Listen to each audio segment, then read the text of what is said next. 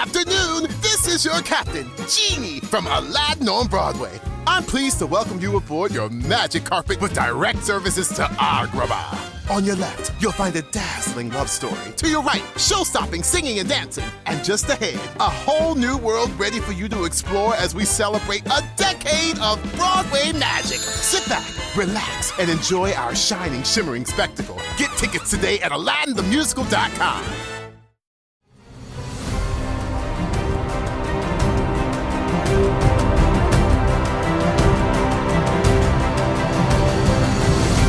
Hello and welcome to Bethany, a Song of Ice and Fire podcast. I am Sir Matt, the Bud Knight. And I am Sir Jimmy of House Nuts, and today we have gone to the furthest depths, into the abyss. The final frontier of our iceberg. Well, this is part 3. And again, we may come back at some point and do even deeper, darker, just overall House of the Dragon, Fire and Blood theories. And you know what? We may just keep this going. Who knows where and when this will stop. But Jimmy, one of the things I was looking at was we were breaking down this tier for Iceberg, the final part. Some of these, I kind of thought, hey, we're going to get into some crazy territory. Stuff doesn't make sense. I don't know. Some of these things I'm like, no, it actually makes some sense. Guys, I think we're so far down. I've lost the air pressure in my head, my tin foil. I'm like James Cameron down there, right? My deep diving, thing. I've got a suit made of tin foil, and I'm just down there, and I'm like, I'm seeing it. We've lost him, folks. We've officially lost Sir Matt. He is too far gone. The rabbit hole grows darker and darker. I mean, I will say this. I think that one of the ones that I will be covering today, I thought there was an interesting part of it that I was like, I hadn't actually thought of that. But these are some of the most outlandish theories, not just for House of the Dragon, but just in general. Like, we're talking Tyrion being a time-traveling fetus levels of ridiculous.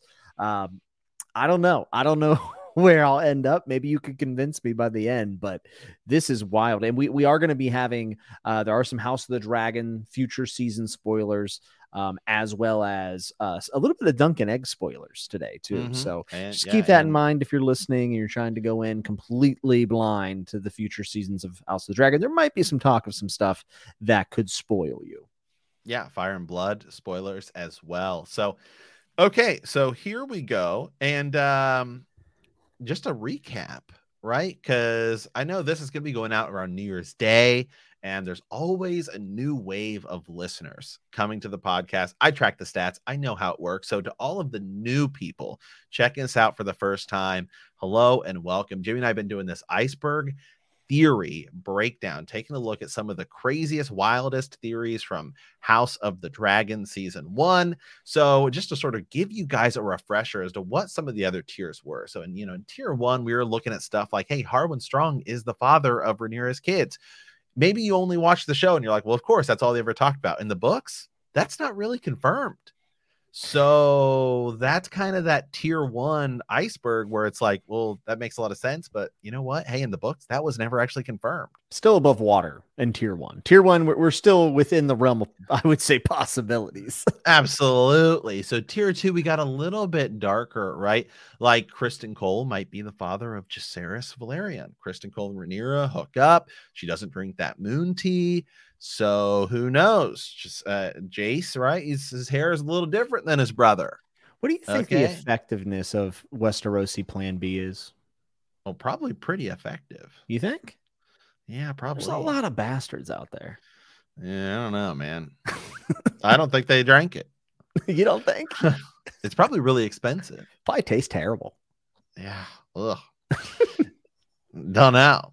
Well, tier 3. Hey, let's go. Maybe that's something we could look into someday. So tier 3, right? We got into this is where we're like a little bit deeper underwater, right? We looked at stuff like Dany may not have burned King's Landing, right? Why? Because hey, Aemond and Luke are up there on the dragons. They can't control them. What's to say Dany? In the show, it was just Drogon. Doing his own thing. I posted that on TikTok and everyone tore us apart. they all thought we were crazy, even though I was like, hey, we're reading this. So here we go. So today is tier 4. We're in the darkest tier. Okay. These are the wildest theories going around on the internet for House of the Dragon. So I'm going to start here. And this one I almost thought should have been, this is the one I sort of thought might be, in my mind, was the tier 5. But then, I don't know, Jimmy. The more I started researching and reading and typing this out, this might make some sense. Okay? But we'll let you guys decide. Alicent becomes Melisandre. The Dance of the Dragons is one of the most devastating wars in Westeros history, and many of the key players either die in battle or through execution. However, Alicent Hightower is one of the key figures who actually survives the war. But her end is a little anticlimactic. In the book, she just wastes away in a tower, locking herself in her room as she mourns over all of her fallen family members. This could be one area that the show changes. Her death in general could be far more dramatic. Maybe she dies in execution or by a dragon. Who knows? But it's probably one area the show is actually going to differ then. However, if they really wanted to connect the two shows, one way could be by making Alicent become Melisandre. Fans have been speculating about this online through Reddit forums and in Twitter, and in some ways, I think it makes some sense. No one would have predicted the route that they are going with Aegon's prophecy before seeing House of the Dragon, or Alicent's personality in general. In the books, she comes across as far more devious and evil. Here, she seems a little more innocent and even naive. But she may become obsessed with the Song of Ice and Fire, and she could perhaps fake her death and continue trying to fulfill this prophecy by any means necessary. You've lost your mind. You've lost your mind. And you know, I thought I knew you. I thought we were on the same page. I mean, come on. Hold on a second. Does it make more sense? Because the tier above was perhaps Mysaria becomes Melisandre or Quaithe. I think we may need to flip them around because I think this one. You know what I do like about this theory is that it is cashing in on Alicent being so pious in season 1. Right. And then feeling like maybe her prayers were not answered by the old gods, and then she becomes faithful to R'hllor. And maybe in a future season, and again, I'm just kind of playing along here, but like, let's say maybe in a future season, a red priest or priestess shows up and starts to work on her. And as she's seeing, you know, her family die all around her, maybe she has a change of heart and she sees that the Lord of Light is the true way. And then she hears about Azor Ahai, and you know what? Maybe folks. Maybe Alicent is Lightbringer. Okay. did she stabbed Rhaenyra, or she cut Rhaenyra with the dagger that contains the prophecy? Okay. Oh my God. It's ludicrous. I mean, the idea of her being obsessed with the prophecy is something that I never thought they were going to go that route in the show ever. I mean, we never assumed that. And then she hears it, and it's become this huge part of Westeros history now. Yeah, it is. And it's also somewhere, you know, this would obviously be a departure from the books, but it is one that they could do, and it still makes sense in the show canon.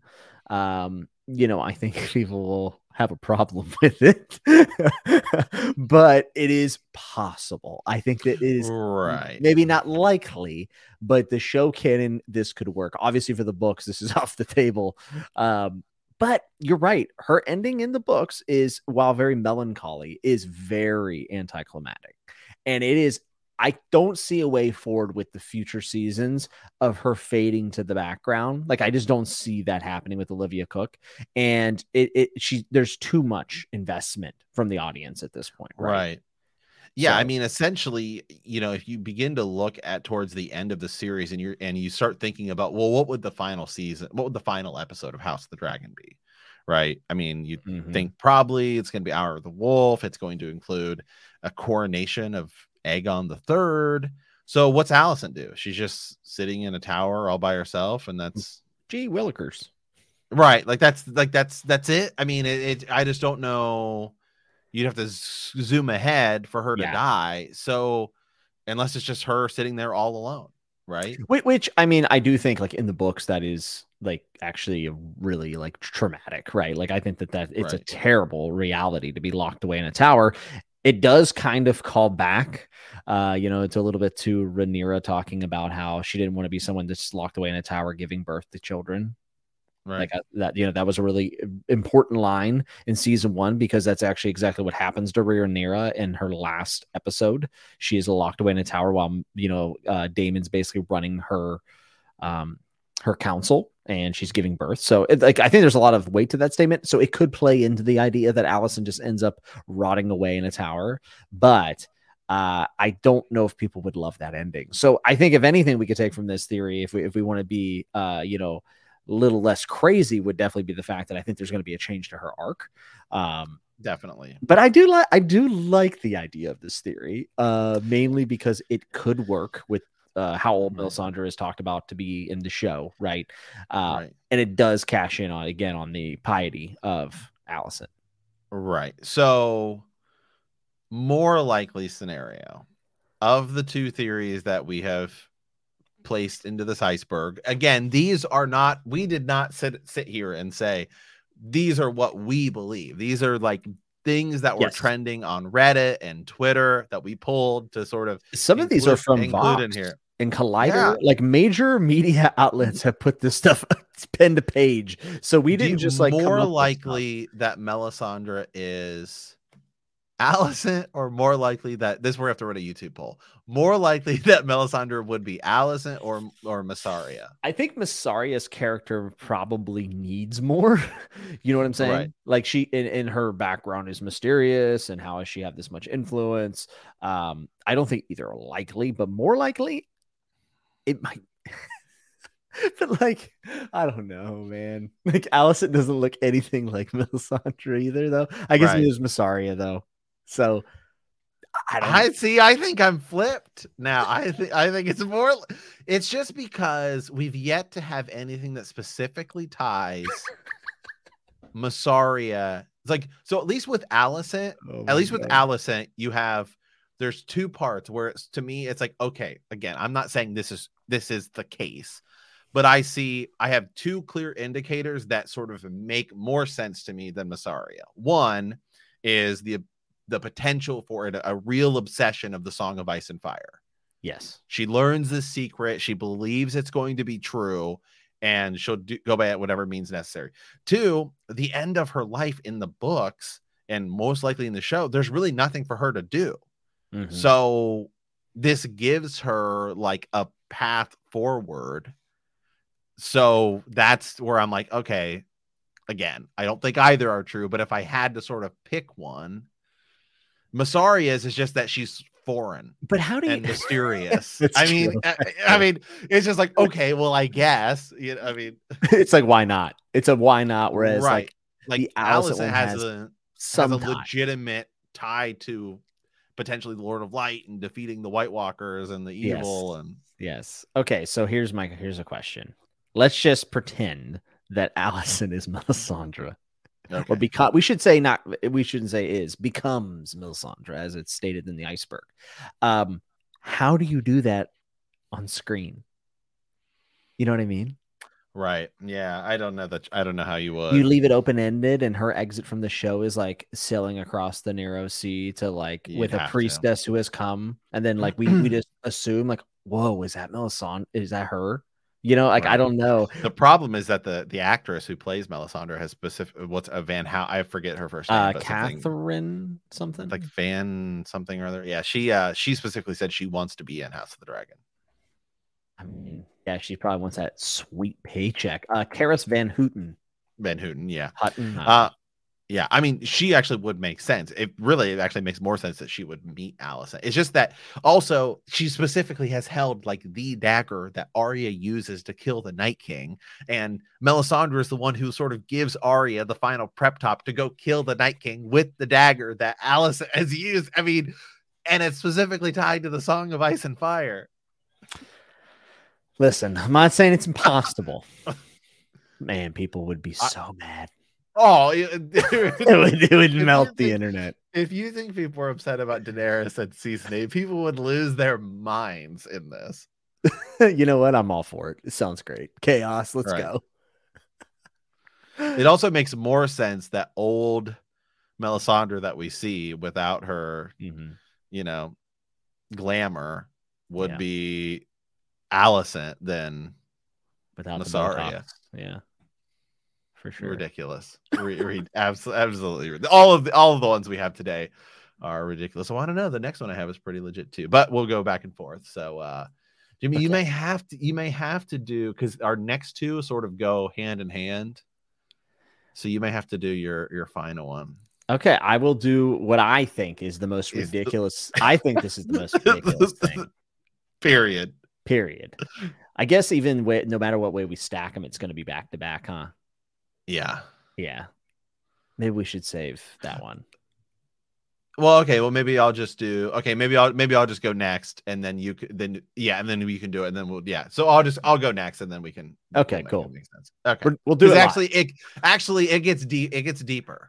Yeah, the way it goes, it actually gets deeper. Okay. Daemon is Bloodraven in Game of Thrones. In Game of Thrones, we see Bran Stark influenced through dreams of the Three-Eyed Raven, a character who has the ability to see into past events through the power of weirwood trees. We really get no explanation to his backstory or how he came to obtain this ability. In the books, the character is known as the Three-Eyed Crow and is Brynden Rivers, a Targaryen bastard of King Aegon IV, also known as Bloodraven. Bloodraven is a practicer of the dark arts, serves as Hand of the King, and has a vast spy network before he's sent to the Wall for committing a war crime. He quickly becomes Lord Commander of the Night's Watch, but disappears mysteriously for decades until we see him in the main book series. This is an area where the show could make a rather large change and perhaps make this character Daemon Targaryen. While accounts of the end of the Dance of the Dragons makes it seem as if Daemon dies in battle with Aemond in a dragon versus dragon combat above the God's Eye, Daemon's body is never found, leading to speculation that he somehow survives the battle. Given the proximity to the God's Eye itself and speculation and to what is actually on the island, the connection to weirwoods and possibly Children of the Forest, it's possible in the show Daemon, not Bloodraven, could be taken by the Children of the Forest to serve as the Three-Eyed Raven. All right, listen, I mocked you and I said that we lost you. I might buy this one. I think I could. It would be a very. I could see it. Like the old, it's ridiculous. Well, yes. So first of all, I guess we need to talk. There's so many things we need to break down in this. One, good move or bad move in Game of Thrones of not explaining further who the Three-Eyed Raven was. Well, bad in the sense that they should have done it.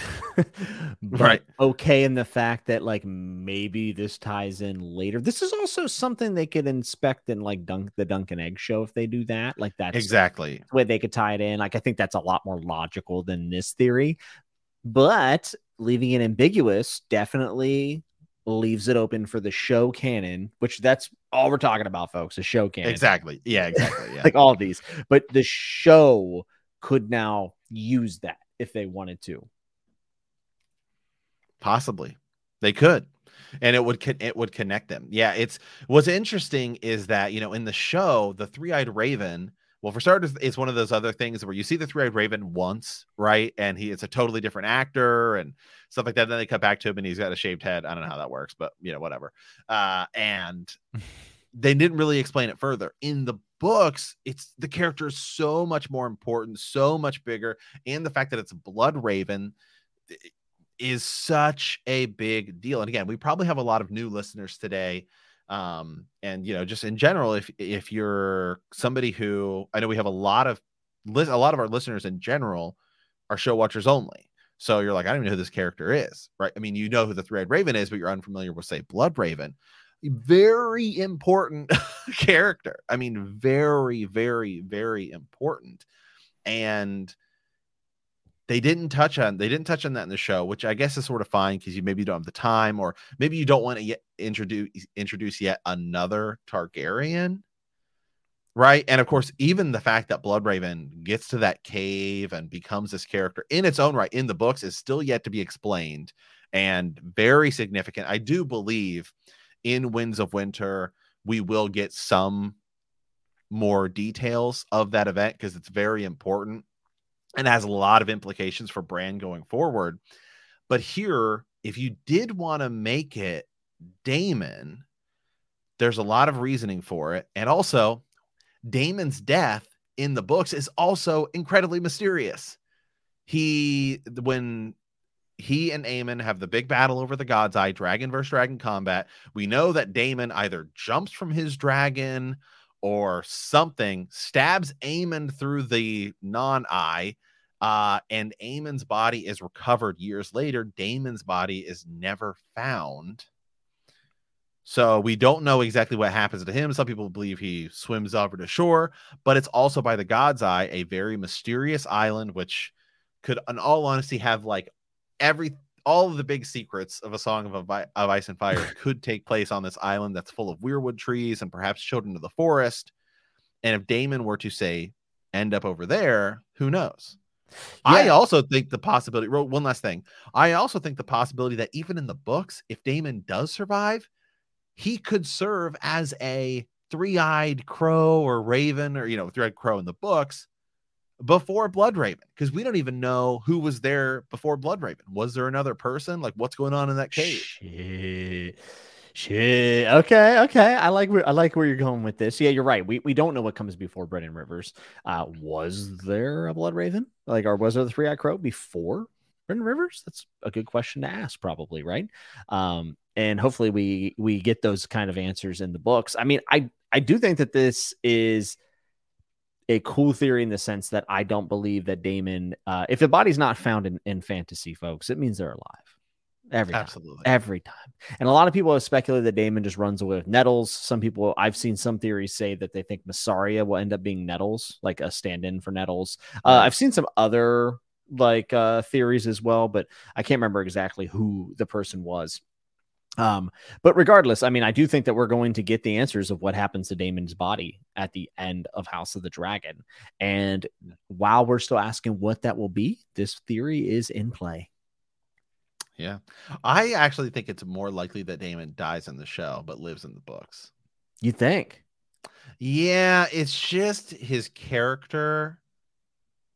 This is where I could go either way. That's another thing. Like, that's another theory we don't even know yet. We'll have to come back for another iceberg, as we get maybe season 2, because once we have some more information, it's just Daemon's character is so strong and powerful, and he's making these decisions. It's just, it's one of these things that it's just like, it would be so fitting to really kill him in this battle. But if you do go this route, then it has potentially huge implications to tie into Game of Thrones and potentially going further.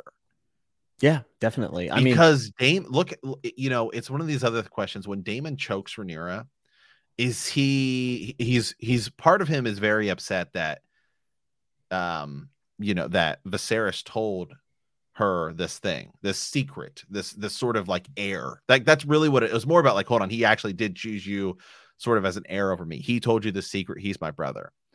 But I wonder if Daemon will begin to like question her at some point. Like, what is the significance of this? And I could see Daemon thinking of himself as this like true savior of Westeros. Yeah, I could see that. I also can see the idea of him wanting to get away from it all. And the fact that, like, one of the things that's been most important to Daemon throughout this whole process in the show is that he wants to return the Targaryens to like their proper place as, being superior. And he really does care about the Targaryen name and the family, and at least what it represents. And as he's seeing the dance happen and he's watching everything come crashing down and everyone he knows dying, like, does he just give up on that at some point and want to go away? Maybe. It's going to take a lot of character development to get him to that point from what we've seen in season 1, but we do have a lot of time. So, yeah, I don't know. This is a fun one. This is a really fun theory. It is outlandish, but like I said, it's still in play. It's almost Daemon in a way is almost like Stannis, where Stannis decides I'm going to go take on the others. Right, that's the whole reason he goes north of the wall. Right, all right, we'll go take him on. We'll go defeat this army Melisandre's telling me to defeat, because then it will show Westeros that I am the true king. I can see that. I can see Daemon doing the same thing. I see. Yeah, and start going down and then start doubting that path. Yeah, it absolutely could happen. And maybe it's King's blood. Daemon has King's blood. Well, which maybe that's what the children of the forest need, and that could tie him in. And maybe that's really the whole deal, and it's maybe not so much green seers, and it's much more.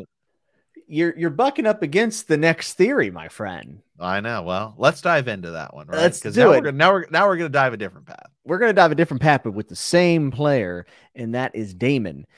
Daemon Targaryen becomes the Night King. Daemon Targaryen is a very distinct looking individual. There's no doubt about that. And fans have went wild for the portrayal of Daemon by Matt Smith in the show and looked under every nook and cranny for a way to connect him with the wider Game of Thrones universe. They have really outdone themselves, however, because there is now speculation and theories claiming Daemon is the White Walker King we see in a Game of Thrones television show. Now, I know what you're thinking. This is insane and borderline dumb, but let's just think about it for just 1 second. The White Walker King has long, flowing, white golden locks, just like Daemon, and they both sport a pretty nice studded vest. However, the more compelling piece of this ludicrous theory is that the reason the Night King was able to zombify and then ride an ice dragon was due to the fact that the Night King and Daemon both have magical blood. If Daemon is the Night King, he not only has whatever White Walkers have in their blood, but he also has the Targaryen blood that has been so magical throughout the series. White Walker and Targaryen meet in one of the most absurd theories we've had yet. You know, we covered a similar one, right? And that Viserys was the Night King. This one is even more ludicrous. I mean, it's not. It's even more ridiculous. This theory is really bad because it's based on like hair, like as if like when they were casting the White Walker King, they said, "Well, make sure he has long blonde hair so we can connect it to House of the Dragon that we don't know it's in pilot." You know what I mean? Like, there's just no way. The thing I like, the creative part of this theory that I enjoy, even though I think it's hogwash, is the fact that how did the Night King ride a dragon and how was he able to command the dragon? Well, of course, he's a Targaryen. He had Targaryen blood. Right. Well, I know we talked about that when we did the Viserys one. Well, like it just makes it like, first of all, in the show we see the guy, and we talked about the possibility of unreliable narrator. Right. And we see the guy. It's like we see it, and then it's just how could it possibly be? How could it possibly be Daemon? Like Bloodraven to me makes way more sense. Oh, right, without a doubt, way more sense. But the Night King, so the children of the forest decide they want to turn him into an other. He doesn't even die anywhere close. Like, well, there's werewoods. Maybe the children of the forest of the God's Eye. Like God's Eye. I don't know. Maybe. Probably not. I right? guess. It makes the idea that the Night King is Daemon and like wanting revenge makes far more sense than Viserys. Oh, definitely. Because it just fits Daemon's personality a little bit more. Well, another cool thing is like, I guess one of the symbols that you could take from this is like, if Daemon is the Night King, it is him fulfilling the other side of the prophecy that his brother never told him. Like there's some cool symbolism in that, right?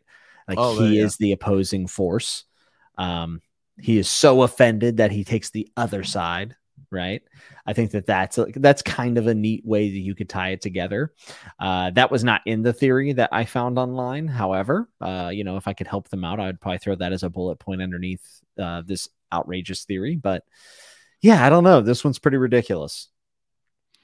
I guess in a way he does kind of, I'm pulling up pictures now. He does sort of look, I guess he does look a little little like Daemon. Daemon looks a lot more like the White Walker. I think the one that Sam sees. Yes, and I think it's the one that Jon fights. Yeah, this is the one that the theory is actually referring to. Yeah. Right. Yeah. I just don't know. I mean, the answer is it's not true. That's the answer. There's no way. You know, it's like here we always try to make theories work. I always try to see it, but this one I'm just like, yeah. Could he be a White Walker? Yes. Like one of the like head walkers that we saw. Yeah, I could in theory see that. Of course, that would mean Daemon survives his battle with Aemond, goes to the God's Eye, and the Children of the Forest do something, take him north and turn him into a White Walker. Just the Night King himself. It's just hard because the show showed them do something with him. Yeah. It also just makes zero sense. It just but that's what these deep theories are about. If it wasn't for the last theory on this iceberg, I would say it's the most unlikely. Yes, but the next one. Although, well, I don't know. This might be a little more to it. Let's dive in. All right, to round off this iceberg at the very tip of the bottom of this rabbit hole is our final theory. Buckle up. Larys did Summerhall. The tragedy at Summerhall was a fire at Summerhall, a pleasure castle of House Targaryen in the Dornish Marches in 259 AC. The conflagration caused the deaths of, among others, King Aegon V Targaryen, his eldest son, Prince Duncan Targaryen, the Sir Duncan the Tall, the Lord Commander of the Kingsguard. The cause of the fire is yet unknown, but was connected with King Aegon's desire to restore dragons to the Seven Kingdoms. The last years of his reign were consumed by a search for ancient lore about the dragon breeding of Valyria, and it is said that Aegon commissioned journeys to places as far away as the Shire with the hopes of finding texts and knowledge that had not been preserved in Westeros. In 259 AC, Aegon summoned many of those closest to him to Summerhall to celebrate the impending birth of his first great-grandchild to Aerys and Rhaelia, the children of Aegon's heir, Prince Jaehaerys. Many died, and fire destroyed the castle, leaving it a ruin. According to Barristan Selmy, sorcery was even involved. Now, this is where it gets crazy. Tons of theories have sprouted from Summerhall's tragedy, but none more sensational than the theory that Larys Strong is responsible for the tragedy at Summerhall. The idea that Larys is a warg and using rats around the Red Keep has spiraled into people believing that he might also be connected to the Weirwood network. By the end of the House of the Dragon television show, his signature murder plot for his own family using fire and then attempting a hit on Mysaria by burning down her buildings are consistent with the fire tragedy at Summerhall. Could it be at the end of House of the Dragon, Larys' disdain for the Targaryens lead him to entering the Weirwoods network and being able to travel to the future in time, the opportune time, to stop the Targaryens from returning to their pre-Dance of the Dragon power levels with big, youthful, capable dragons? Wow. You know, I was trying to find it over here because when we first announced this one and we said it was the most ridiculous thing we'd ever heard, I was like, I agree 100%. But the actor just spoke at that Game of Thrones convention, and I'm trying to find the quote, but he spoke a little bit about like Larys actually having magic, like one of the questions asked, and he kind of hinted to the possibility of it. He didn't flat out say it. Of course, then he went on a big rant about feet fetish. But so I'm not saying that Larys has any sort of magical abilities, but the actor has sort of alluded to the idea that he might. Now, does it have anything to do that he could participate in some event that takes place years later? He would literally have to travel like decades, centuries. Time. Yeah, in time to get to this point in history. And I just don't think so. I don't see it. And also, like, so we've seen the ability for Bran. And by the way, again, we didn't make this up. There are people online who believe this is a theory. There's the lot. This one's popular. But we've seen Bran be able to like see back in history and kind of manipulate events like by whispering into the wind.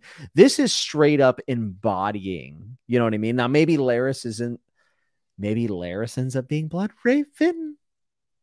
I just don't see how it works. I mean, we're talking about time traveling with your body going in forward. Like just because Summerhall is obviously tied to the Targaryens and it ends in fire. Someone was like, well, Larys used fire twice and he's around the Targaryens. Maybe he takes Alicent's pledge like all the way to the future. It's just so outlandish. Maybe feet are his he sees feet and that sort of awakens his magical abilities. And he's able to just walk his way into the future. Maybe. Well, if he can warg into rats, could he warg into something that could live long enough to cause him to be able to influence the events at Summerhall? Like a weirwood tree. Which, Perhaps. by the way, still doesn't make any sense because werewoods don't grow indoors. Right. Could he... Now, see, he could have something to do with... See, this is weird. So Summerhall, I don't think so. I just don't see any way he's involved in Summerhall. Harrenhal and its sort of curse and building and helping to absolutely, because Harrenhal is completely a cursed location. Yeah, I mean it is cursed and anything can happen. Absolutely, and he's one of the key contributors to something that happens there. He may reawaken evil spirits. Could those spirits then travel to Summerhall? Again, guys, we're stretching it here. Okay, this is the deepest, darkest parts of the iceberg. I'm stretched about as far as it gets. I just don't. There's no way. There's literally no way. And the fact that like someone like posted this online and then multiple people were like, you know what? I'm in. Let me think about this for a second. What happens to his foot? How does do we know? Clubfoot? Do you think he tripped over the weirwood branch? No. At the end, he's beheaded by Cregan Stark, but he asked for one thing, and that's his foot is cut off. That way he's like, although his head's cut off too, so I don't know, whatever. But he just wants his foot to be destroyed. Does it say what happens to it? I don't think it does. Did they feed it to one of the weirwood faces? No, Alicent... could the bones of his foot have made it to Summerhall?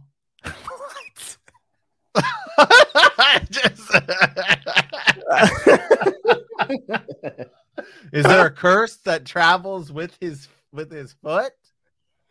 The curse of the web toes. We've added a deeper portion of the ice ring. Larys's foot is responsible for Summerhall. I'm gonna throw out the I'm calling to the banners here. If you are listening and you have any idea how this could work, send us a raven. Plug the email address, Matt, because I forget it right now. btkcast@gmail.com. Hold on a second. Okay. Here we go. All right. It's from Fire and Blood. All right. And of course, the wiki. Says, Larys the Strong's corpse was given to the Silent Sister, and years later, his bones were taken to Harrenhal as his final resting place. Okay.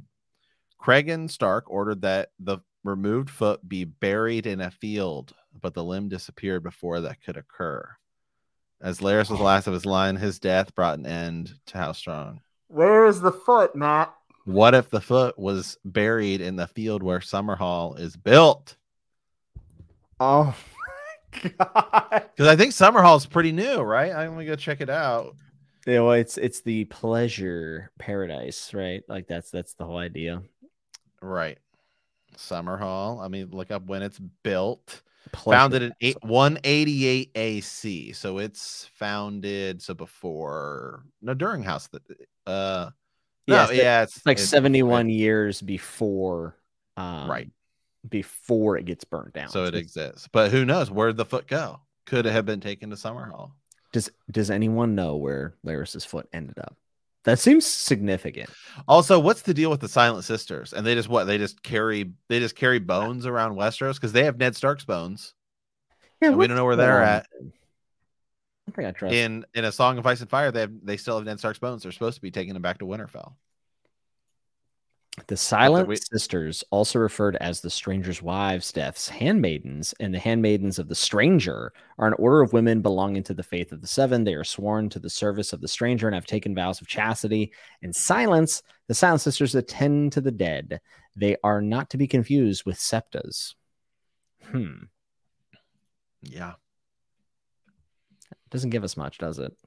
It does not, but it's all interesting. Well, that is the end of our iceberg, Jimmy. 3-parter.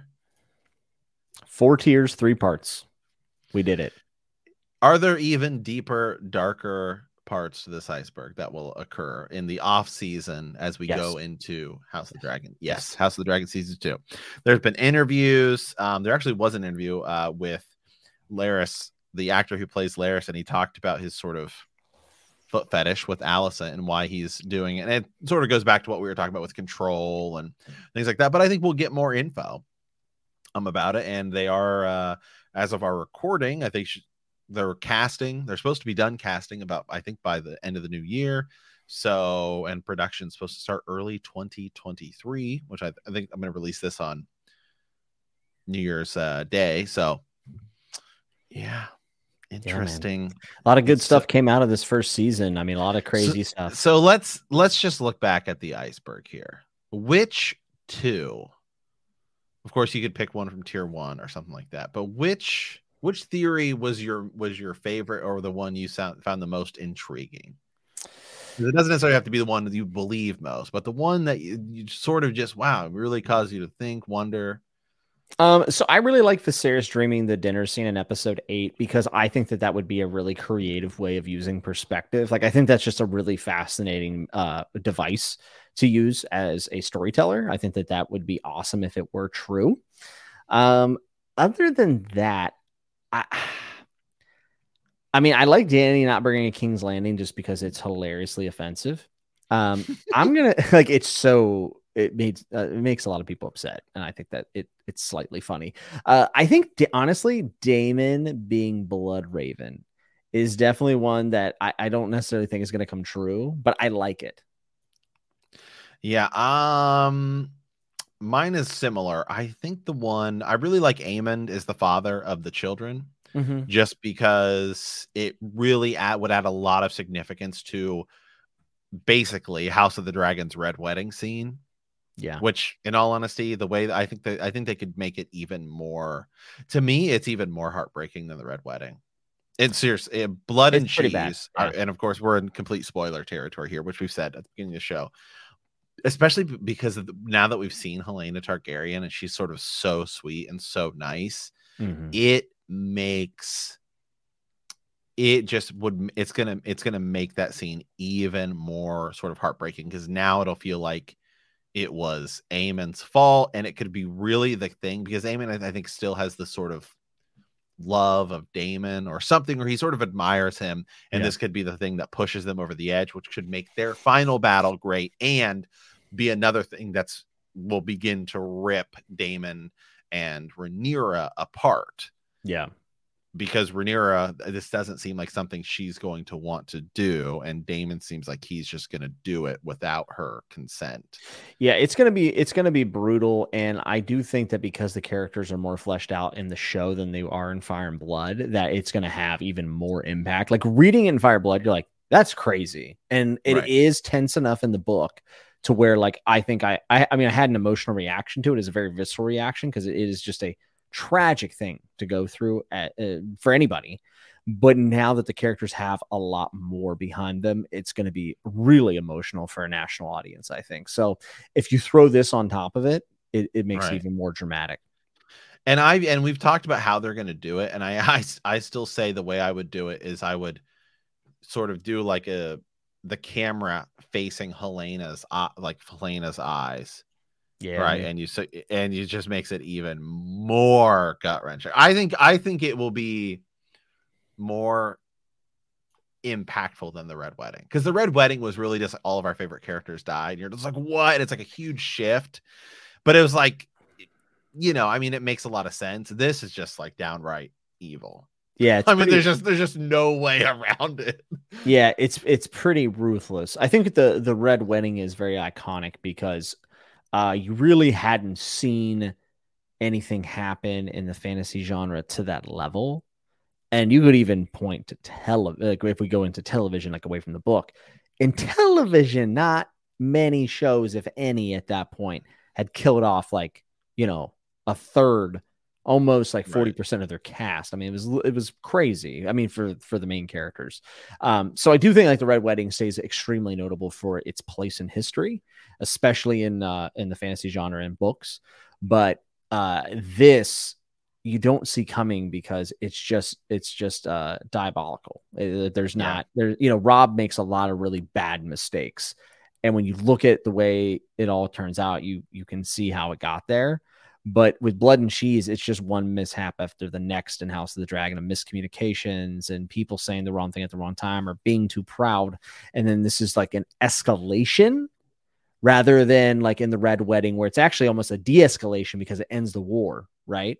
This actually makes the war worse in House of the Dragon. So it's interesting because there were really pivotal moments in the Song of Ice and Fire lore, but they actually are kind of polar opposites in what happens after. Yeah. It's gonna be huge. So the other one I sort of had that I find really interesting was Bran is watching through the Weirwoods. Yeah. And it's just because whether the real thing is if Bran actually does something to influence an event. Like even you go back to the scene of the Tower of Joy where Ned Stark sort of turns as if he heard something. Like even something that small means Bran still influenced it. Yeah, it does. Somehow. The dagger. Here's my theory: is that the dagger ending up in the main show will be a result of an action that Bran influences. Right. That's my guess. And I don't know if it's going to necessarily be the Bran actor popping out and going, hey, put that bush over there. I think it might be as simple as you see this like wheelchair like pop out over the back and like roll. Like, God damn, they didn't have ramps back then? What the hell? So ridiculous. He's just stuck on the steps. Yeah. Yeah, so I think it'll probably be something a little bit less than that. It'll be a whisper, like you said, or some sort of sign, message in the fire right before Alicent becomes Melisandre. But I do think that there has to be some connection. The Weirwoods aren't even supposed to be in King's Landing. Like that doesn't make sense for the book canon. So the fact that they were placed there, it could just be a prop, but it is odd that so many pivotal conversations happen right in front of the Weirwoods. They're within the shot.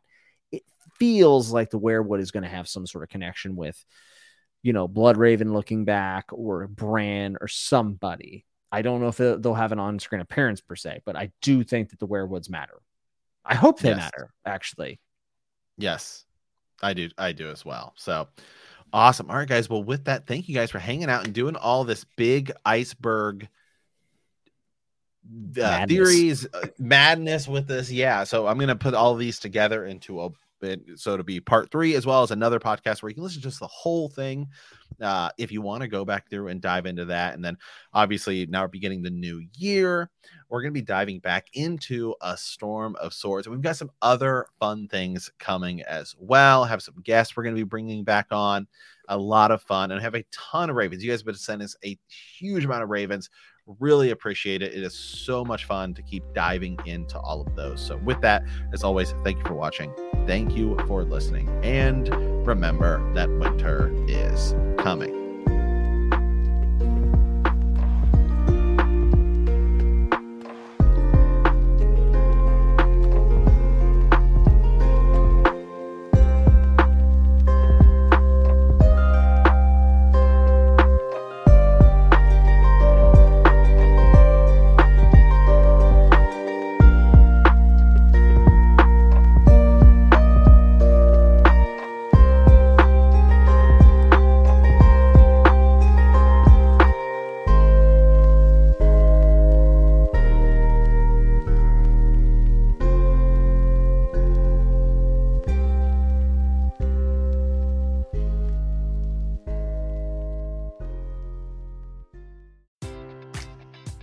Enjoy all your favorite sports like never before at BetMGM. Sign up using code CHAMPION and receive up to $1,500 back in bonus bets if you don't win your first bet. When you register with BetMGM, you'll get instant access to a variety of parlay selection features, live betting options, and the best daily promotions in the business. And with BetMGM at your fingertips, every play and every game matters more than ever. Remember to use code CHAMPION and receive up to $1,500 back in bonus bets if you don't win your first bet. Place your money line, prop, or parlay bets with the king of sportsbooks today. BetMGM and GameSense remind you to play responsibly. See BetMGM.com for terms. 21 plus only. Virginia only. New customer offer. Subject to eligibility requirements. Rewards are non-withdrawable bonus bets that expire in 7 days. Gambling problem? Call 1-800-GAMBLER.